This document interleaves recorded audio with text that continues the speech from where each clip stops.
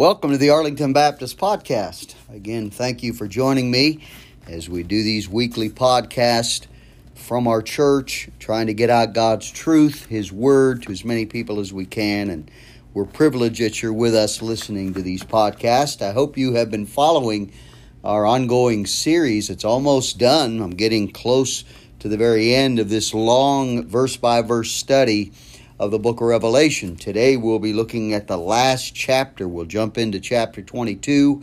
So take your Bibles there or on your phone, hard copy, and be ready to join me.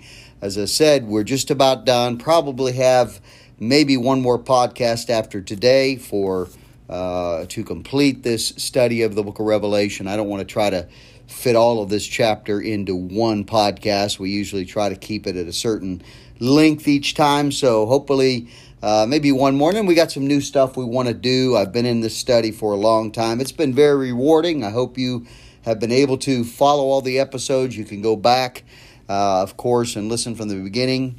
I hope you're subscribing to our podcast, Arlington Baptist Podcast, or you can get these coming up weekly. I do one a week. It's all really I have time for, but I enjoy doing them, and we've been doing them for about 2 years or so. And you could go back to the very beginning and listen to a lot of those. We've done different series. We've had guests on the program, church members, other pastor friends of mine, preachers that I know that have joined me. And so I hope you'll go back and listen to all those podcasts. It's an amazing technology that we have today so that we can get out God's Word and His truth to people that want it and are open to it. So let's jump into our study, the last chapter of the book of Revelation, chapter 22. Let me do a quick review. We finished chapter 21 last week, and we're in this last section of Revelation that deals with what we call eternity. After the 1,000-year reign of Christ that we looked at in chapter 20 and all those events, chapter 21 began with that wonderful and amazing creation of new heavens and new earth. And we've been looking at this new creation, especially this very mysterious and yet beautiful idea of a new Jerusalem, the new city of Jerusalem that will come down from heaven, evidently sit on the new planet Earth. We saw the dimensions, the gates, the walls, the foundation, all these things in chapter 21, and we ended that chapter with all these very important statements about who will be there. Only the saved shall enter into that city. The nations of them which are saved shall walk in the light of it, verse 24 said. And of course, all the wicked shall already have been judged, and no one will remain in eternity that is not a believer, that has not been glorified and given an eternal perfect body and soul by Christ, of course, will live forever with Him. We have just a little bit left in the beginning of chapter 22 now to finish our look at this new Jerusalem and this new heavens and new earth. We kind of can incorporate them together. It's a bit mysterious, to be sure, of how the New Jerusalem will look in comparison to the entire new heavens and new earth. I think they're separate. But anyway, we're going to finish the first 5 verses of chapter 22 and this new heavens and new earth, and then really come to what we might call the conclusion. My study Bible even calls verses 6 through 21 the conclusion, really, of the book of Revelation. And we can say the conclusion of God's entire revelation. This is so important that all the Bible flows into the book of Revelation, and it consummates, it ends with this final book, and we'll get to that. But let me begin now by, as we always try to do, by reading the text aloud, and I'll go back and comment on the verses. So we're in chapter 22. Let me begin in verse 1. And he showed me a pure river of water of life, clear as crystal, proceeding out of the throne of God and of the Lamb. In the midst of the street of it, and on either side of the river, was there the tree of life, which bare 12 manner of fruits, and yielded her fruit every month. And the leaves of the tree were for the healing of the nations. And there shall be no more curse, but the throne of God and of the Lamb shall be in it, and his servants shall serve him. And they shall see his face, and his name shall be in their foreheads. And there shall be no night there, and they need no candle, neither the light of the sun. For the Lord God giveth them light, and they shall reign forever and ever. Now, going back over these verses, and we again see this amazing picture of the throne of God.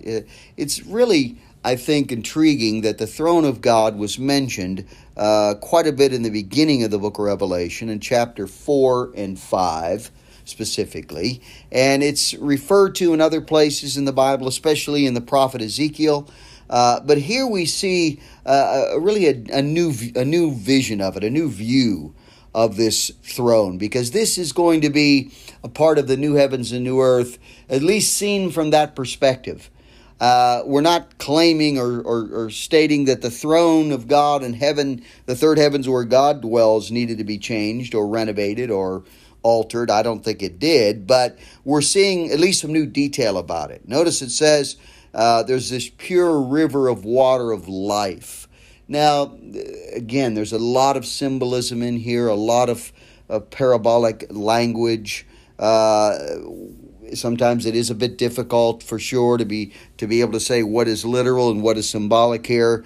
Is there a throne? Of course there's a throne. And of God, that means of the Father, the Spirit, we could say. The Lamb is Christ. They're deity together, so this throne belongs to God and the Lamb. Christ has to be God, or he's given a throne without that power.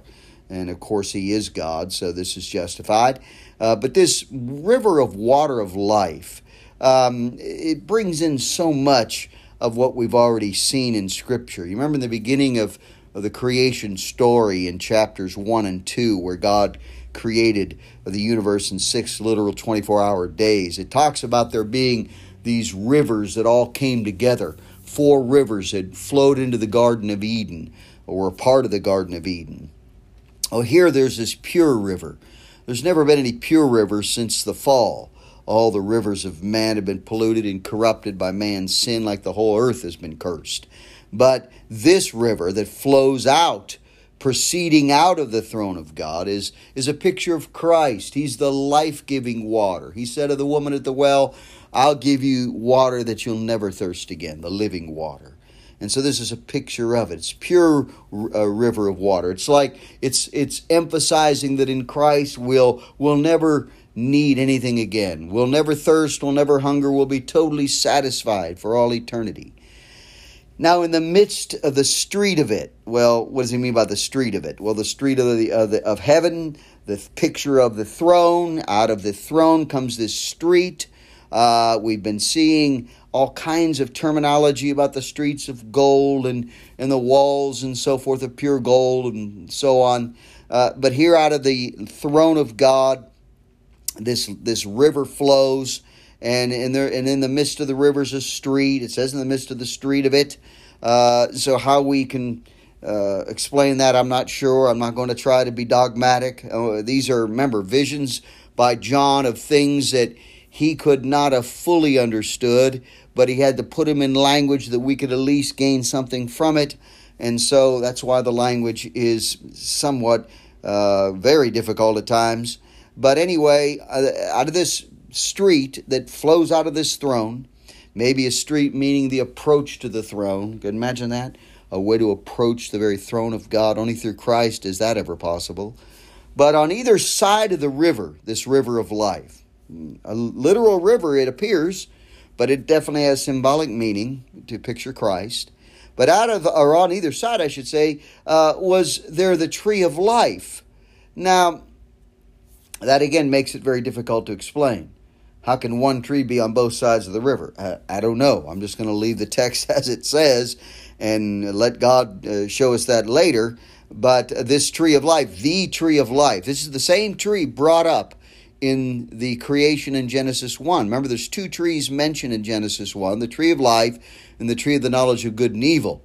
This tree of life is still here. The tree of the knowledge of good and evil is no longer there. It's not needed. It was a part of really the, you might call it the idea of man showing his free will, man exercising his free will, God had to place that tree of the knowledge of good and evil in the midst of the garden so Adam and Eve would have a choice. I've dealt with that before. I won't go into it deeply here, but that tree's not shown here, but the tree of life is, because it pictures Christ, and that tree gives eternal life. Remember, after man had sinned, very interesting, kind of mysterious, but remember how God said that the man and woman, Adam and Eve, had to be cast out of the garden lest they eat of the tree of life and live forever in a state of death, a state of sin. That's very interesting to me, very important to this text here. But this tree of life will be a tree that we can feed from forever. Literally, I don't know. We'll leave that to God. It does say it bears 12 manner of fruits. Can you imagine one tree that have 12 kinds of fruits? 12 being the number of human government, the 12 tribes, the 12 apostles. Maybe that has to do with the governance of this eternal state. I don't know. But it says in this tree, it's a very unique tree. There's no tree ever been like it or will be like it. It yields its fruit every month. And the leaves of the tree are for the healing of the nations. Again, we can debate whether this is literal or not. I'm not going to really give it a lot of time to debate that. It's given in literal language. I'll just read it literally. We could definitely make symbolic application, no doubt. This river is the river of life. It's a literal river. The street's literal, let's say. But it does picture Christ and access to God's throne through Christ. This tree pictures eternal life that we have in Christ. We'll never die. The fruit pictures the sustenance we gain from Christ. The leaves for the healing pictures that we'll never be sick again, because in Christ we have healing, eternal healing for the soul and now the body. Well, let's move on. And notice now here in a little bit more direct language, and there shall be no more curse. Boy, that little statement to begin verse 3 is just monumental. Imagine this entire world has been under a curse. The universe itself. You know, we could blame man, our first parents, but ourselves, all of us, for bringing a curse, meaning God's wrath and judgment, his displeasure, his anger, his wrath upon the earth, upon all of the universe. Everything wears out and dies. The universal law of entropy, the second law of thermodynamics. It says everything is going into chaos and disarray, into death. Things don't become more orderly, they become less orderly. And that's the curse. But it's going to be lifted. Isn't this wonderful? When a new heavens and new earth are created, there'll be no more sin, so there'll be no more curse. The curse of God's judgment on the earth is because of sin. When sin is removed, there's no more curse. It's simple as that. But the throne of God and of the Lamb shall be in it. Isn't that great? Just like we saw in chapter 21, where Christ will dwell with us. It says, behold, the tabernacle of God is with men, and he will dwell with them, and they shall be his people, and God himself shall be with them and be their God. Verse 3 of chapter 21, we saw this is, again, just backing up that very aspect that God will dwell with us. The throne will be right there. We'll have access to it at all times. Now, in the millennial kingdom we studied, apparently Christ reigns from Jerusalem, and men will come to visit him, but they'll not be with him all the time. There'll be mortals that need to be saved. We said all that. But here in this eternal state, no more sin, no more curse.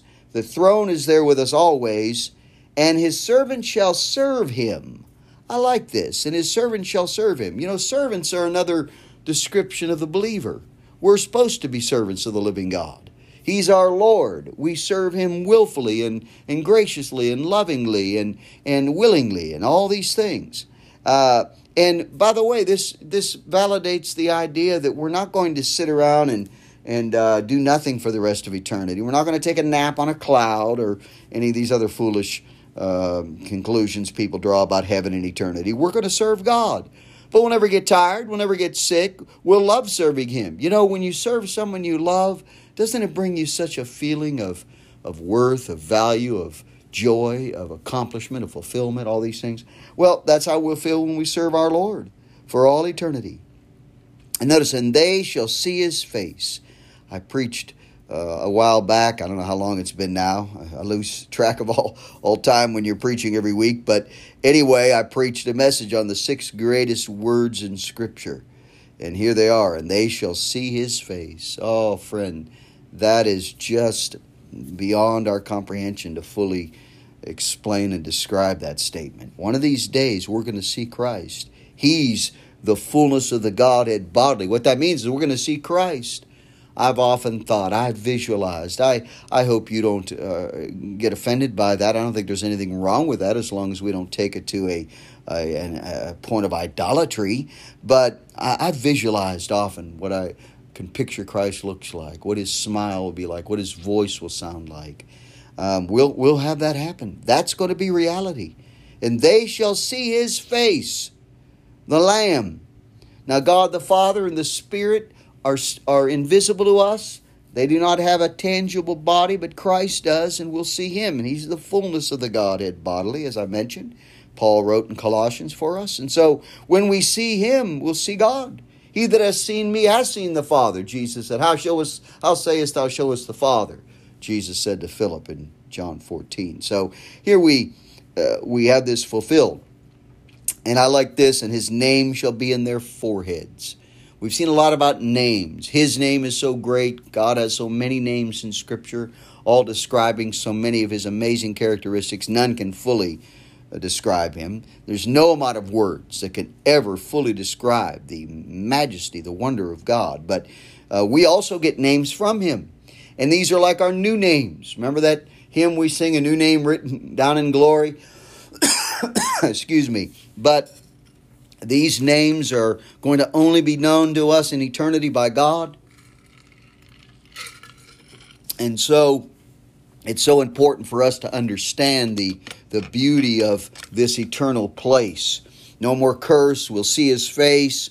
The fact that we have names in our foreheads refers to the idea, I think it definitely points to the fact God knows our name and will call us by name. Isn't that going to be amazing? Can you imagine the Lord calling your name and you hearing your name? Wow, my name? This is fantastic. Now notice verse 5, and there shall be no night there. Well, we've pretty much already saw that earlier in verse 23 of chapter 21. It said, and the city had no need of the sun, neither of the moon to shine in it. Well, of course, that means that if you don't have any need of sun or moon, there's no night, of course. There's no nighttime. All is day. And he refers to the same idea, and they need no candle, neither light of the sun. For the Lord God giveth them light, and they shall reign forever and ever. This is the beauty of this kingdom, the beauty of this eternal state. Back in John's day, now the only light you can have after dark was by candlelight. Now we, of course, are so advanced, that seems so foreign and backward to us, but that's how John wrote it, because that's the only light that man could have back then is candlelight. But he says you don't need any candle then, and we won't need the sun. For the Lord God giveth them light. Well, he is the light, and we get light from him. He lighteth every man that cometh into the world, John 1:9 says. And here he shall be the light of all eternity. For all eternity he will light up everything. He is the very essence of illumination. He lights everything physically, spiritually, psychologically, emotionally. In every way, he's the light. Light is such a beautiful thing. Without light, we couldn't live. We couldn't exist without light. And they shall reign forever and ever. Well, here we see a kind of a twist on an earlier theme, where in chapter 20 it said that the thrones of those who rule and reign with Christ for 1,000 years. Is this the same group? Yes, it includes that group, surely. Now it seems to indicate all. I don't know. I'm not going to try to be dogmatic. And who's the they? And they shall reign forever and ever. Well, we already know that the thrones of those who reigned with him in chapter 20 were said to reign forever and ever. Remember, it used the phrase, let me go back to there and see that. There it is. Well, actually, no. Let me correct myself here. This is very telling. in that chapter, in chapter 20, the first few verses, it talked about them reigning for 1,000 years. But now it talks about whoever they would refer to as reigning forever and ever. Well, when you reign, by extension of the word and the concept, it means there must be someone you're reigning over. There must be someone that you're an authority over. So I'm not really sure how we can fit that into an eternal scenario. I'll leave that to God. Reigning over what? I don't know. But I would have to stick with my original thought that those who ruled and reigned for 1,000 years, maybe the same people that rule and reign here.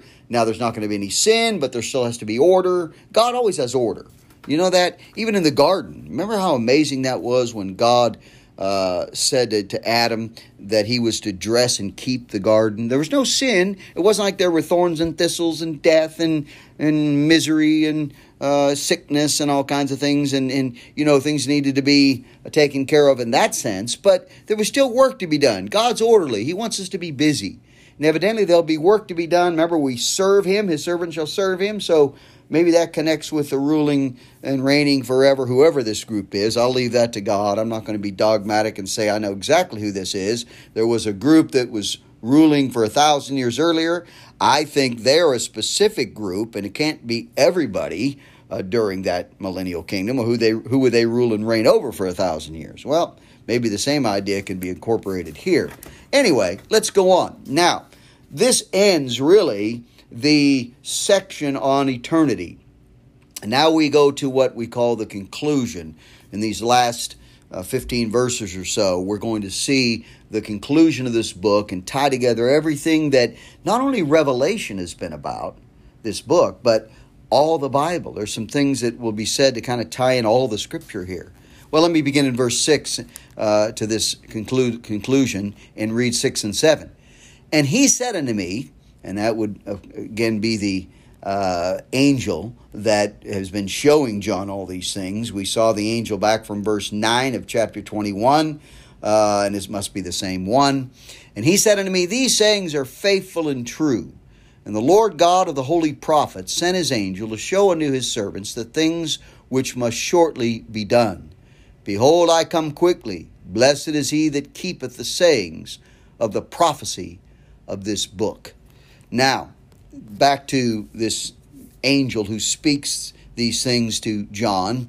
And he says to John, which is just a great beginning to this conclusion section, these sayings are faithful and true. We need to keep that in mind. Everything God says is faithful and true. He cannot lie. Titus 1:2 tells us. And God cannot lie. He'd cease to be God. If God could even sin, he would cease to be God. He cannot sin. He's totally above and beyond sin. He repudiates it with his very nature. Everything about sin is against God, and he's against it. And so he's faithful and true. You could believe him. I love that. You could believe God. That's really the heart of our faith. You know, if you couldn't believe God's word, friend, you'd have no basis for your faith. We can't see God. We weren't there when Jesus came on earth and walked among men. What we have from God is his divine autobiography, his love letter called the Bible. And that is faithful and true. You can believe it. I love this, he says, and it kind of makes us think of chapter 1, verse 1, the very beginning of the book. The Lord God of the holy prophets sent his angel to show unto his servants the things which must shortly be done. That was very much like how the book began. So he's kind of bringing this all like a sandwich together, kind of climaxing the whole book of Revelation and the Word of God itself. God is the God of the holy prophets. Isn't that wonderful? That would refer to the Old Testament, but I think since we're climaxing the entire Scripture, it's all those who spoke and wrote for God. You know, not all the prophets in the Old Testament were writing prophets. Elijah, Elisha, some others we would think of never actually wrote Scripture, though they spoke for God. So maybe these holy prophets would incorporate anyone who has spoken for God, as a prophet was to do. He was to represent God to the people. And this would refer to anybody who's spoken his word. Preachers, pastors, teachers, evangelists, missionaries. Every Christian really in some way could be incorporated into a holy prophet. If you've shared God's word, in a way you're like the holy prophets. And it says the angel was sent, and it says his angel. Well, there's been a lot of angels in this book, but this is the main angel that was first referred to, we think, in the beginning of the book of Revelation. He was like the head angel to show his servants. That's all of us. That's every Christian. Remember, his servant shall serve him, verse 3 said. Now he sums it up by saying this whole book was written to show his servants. Remember, that's a description of a Christian. Are you serving the Lord? If you're not serving him, and how do we serve him? Well, we serve him personally in our daily life, but we serve him collectively through his church. I again remind you that if you're not serving the Lord through his church, you're not showing yourself a Christian. You're not giving the evidence of your salvation. You're not portraying what a Christian should be doing. We're to be serving the Lord through his church as well. So he shows unto his servants the things which must shortly be done. I dealt with that in verse 1 of the book. I won't go into long detail, but it does seem rather strange to us to hear him say shortly. It's already been 2,000 years now, nearly, since John wrote this, and he still hasn't come back. But to God, it's still shortly. God doesn't measure time the way we do.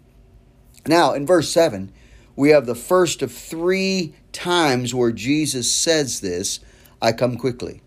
This time he says, behold, I come quickly. He'll say that again in verse 12, and then finally in verse 20, surely I come quickly. Now again, this is not in the sense he comes quickly compared to when this was given. I think it has more to do with when he comes, how he will come. It will be quick. In the twinkling of an eye, the rapture happens. And really, once these events unfold, they'll happen quickly.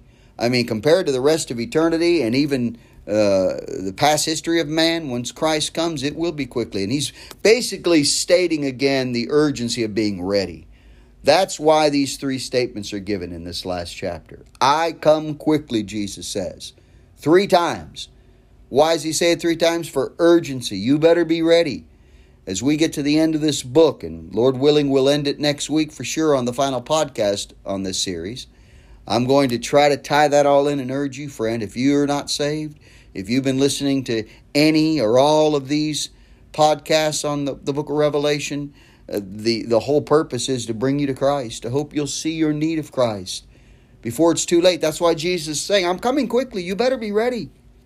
Now, blessed is he. He said the same thing in chapter 1, verse 3. The blessing of reading this book and keeping it. Remember, in chapter 1, it was to read and keep. And now, since you've already read the book, you're at the end. He doesn't even mention the rereading part. He insinuates you've already read it. Blessed is he that keepeth the sayings of the prophecy of this book. See, God is more concerned about what we do with his word than just if we read his word or hear his word. Remember, in the end of the Sermon on the Mount, the great final climax where Jesus talks about 2 men who build their house, either one on the rock or one on the sand. If you follow that, you'll see that both heard his word, but only one did his word. And that was the man described as building his house on a rock, that when the storms of life and troubles of this world come, he was not destroyed because his house was founded on a rock. That's obedience. And that's a wonderful truth. Blessed is he that keepeth the sayings of the prophecy of this book. Now, the word prophecy there is not being exclusive to just things that are said about the future. If we think about the word prophecy, we usually think about future events. It's really more describing the entire contents, not only of Revelation, yes, of course, of this book, but I think of the entire Bible. And I'm going to stress that as I finish the discussion of this book next week, that the things John concludes with here really cannot be limited just to the book of Revelation, these 22 chapters. It has to be referring to all the Bible because it's only right that would. This is like the conclusion of all of Scripture. Okay? So, we're blessed by keeping really all the Word of God. And of course, in a direct sense, in a specific sense, we're blessed by knowing what this book of Revelation has taught us, that we'll be ready to meet Christ when he comes, first at the rapture for all of his people. That's when you ought to be ready, right now. But there'll be some who will go into that tribulation period, will need to be saved then, and even some that will need to be saved during the millennial kingdom. Well, let me go on, at least cover a little bit more. Let's look at verse 8 and 9. And I, John, saw these things and heard them. And when I heard and seen, or I had heard and seen, I fell down to worship before the feet of the angel which showed me these things. Then saith he unto me, See thou do it not, for I am thy fellow servant, and of thy brethren the prophets, and of them which keep the sayings of this book. Worship God. Now, this is really an amazing little passage here to include, because you and I can really identify with John. I can't fault him here for what he did. He's going to really be rebuked by this angel or this fellow servant. Let's just put it that way. And because John is so overtaken, he's just so mesmerized by all that he's seen and heard. He says, and when I had heard and seen. Well, you might say he could be referring to all that he's heard and seen. Unlike no one else has ever heard and seen all that John did. What was his reaction to this angel? Well, this angel, who was the main angel that gave him this prophecy, he is just overtaken by the amazement he has for all the things he's seen. So he does what any of us would do. He falls down at his feet as if he's giving credit or in some way worship to this angel, because he has to be, for the rebuke says he's only to worship God. But anyway, I don't want to fault John. It says he fell down to worship before the feet of the angel which showed me these things. It's like he's thanking him. He's recognizing what he's done and showing him all these things. But this answer, this rebuke of this angel is so telling. See thou do it not. In other words, don't worship me. Get up. He says, for I am thy fellow servant, and of thy brethren the prophets, and of them which keep the sayings of this book. Now, I don't want to make too much out of this, the description this angel gives of himself. If it's really an angel, we know angels are different than men. They exist on a different plane, a different level of existence, you might say, a different rank of creation. And we talked about angelology, and there's a lot of angels brought up in Revelation. So I don't think that this angel is trying to compare himself to being an actual human being that lived on earth, because it says he was an angel, the feet of the angel which showed me these things. I think he's just trying to compare himself as a servant, a fellow servant, and of thy brethren. Not that he's one of them in the same exact way, but he's like them in the sense that he serves God, he keeps the sayings of this book, and of them which keep the sayings of this book, worship God. See, so this angel is teaching the lesson that's taught all through Scripture. There's only one God, and he alone deserves our worship. The first two commandments, thou shalt have no other gods before me, thou shalt not make unto thee any graven image. This has always been the key to all approach to God, that he is unique, he is the one and only true and living God, and all other worship is idolatry. And so this rebuke is warranted. Now, before we move on, I've got to mention how that back in the story of Acts 10, you're familiar with it perhaps, where Peter is going to give the message of the gospel to the first Gentiles in the book of Acts, in the early New Testament church age, in the church period. And when he finally goes to the house of Cornelius there in Caesarea, you remember what happened? As soon as Cornelius saw Peter, and he was expecting, he was anticipating Peter coming. God had told him in a dream that this man was going to come and give him the truth and fully explain salvation to him. And he's going to be saved and his household too. It's a great chapter. We're studying it in our Zoom study that we do with our men. But anyway, when he falls at Peter's feet, remember what Peter said? He rebuked him the same way. He said, "Get up, I myself also am a man." This is very important to recognize. And I reminded our men when we just studied that passage not long ago that Peter, who's supposedly the first pope, he was not a pope. He's not the first pope. He's never called the pope. There is no such thing as popes in the Bible. And I think the whole succession of popes from Peter is nothing but a fanciful joke anyway. Anyone who knows the history, as I've referred to it before, of these so-called popes down to Francis today, I think it's an abomination to even teach that. But if he was a pope, like many of the modern popes, he would have readily accepted Cornelius's worship at his feet, but he didn't. And I think these modern popes like Francis and then Benedict and back to all the others before them should be rebuked for their idolatry, allowing people to grovel up and kiss their feet and kiss their ring and treat them as if they're God. This angel said, don't worship me, you only worship God. And that's what Peter said to Cornelius, and that's what we ought to always remember. God alone deserves our worship. Well, it's a good time to stop. We'll pick up and try to, Lord willing, finish the last 11 verses or so of this chapter, beginning in verse 10 next time. Thank you for listening, and remember our motto, conviction for truth, compassion for people.